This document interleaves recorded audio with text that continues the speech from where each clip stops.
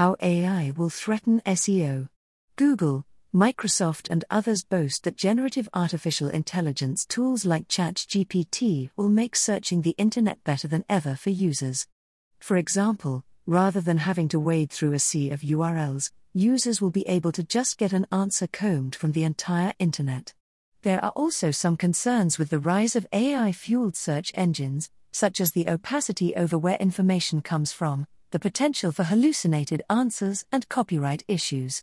For the past 25 years or so, websites, news outlets, blogs and many others with a URL that wanted to get attention have used search engine optimization, or SEO, to convince search engines to share their content as high as possible in the results they provide to readers.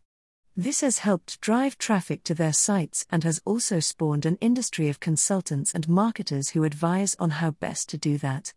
How online search works.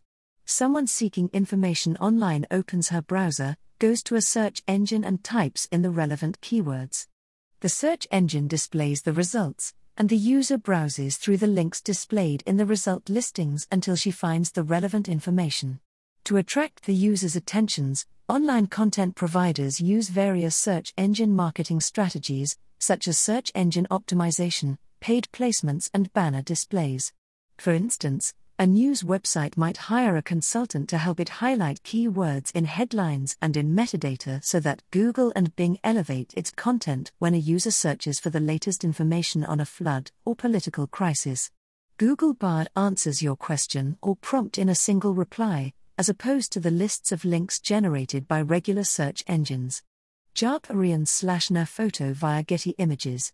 How generative AI changes search process. But this all depends on search engines luring tens of millions of users to their websites. And so to earn users' loyalty and web traffic, search engines must continuously work on their algorithms to improve the quality of their search results. That's why, even if it could hurt a part of their revenue stream, search engines have been quick to experiment with generative AI to improve search results. And this could fundamentally change the online search ecosystem. All the biggest search engines have already adopted or are experimenting with this approach.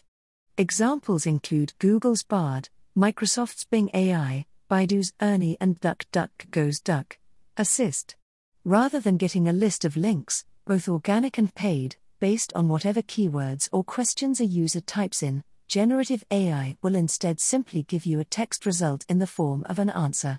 Say you're planning a trip to Destin, Florida, and type the prompt "create a 3-day itinerary for a visitor there." Instead of a bunch of links to Yelp and blog postings that require lots of clicking and reading, typing that into Bing AI will result in a detailed 3-day itinerary. Side-by-side comparison of search results in regular Bing and the AI version from the prompt, "create a 3-day itinerary for a visitor to Destin, Florida." Microsoft Bing. Over time, as the quality of AI-generated answers improve, users will have less incentive to browse through search result listings. They can save time and effort by reading the AI-generated response to their query. In other words, it would allow you to bypass all those paid links and costly efforts by websites to improve their SEO scores, rendering them useless.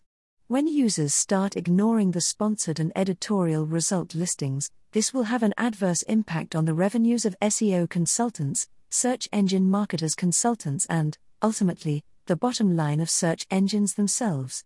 This financial impact cannot be ignored.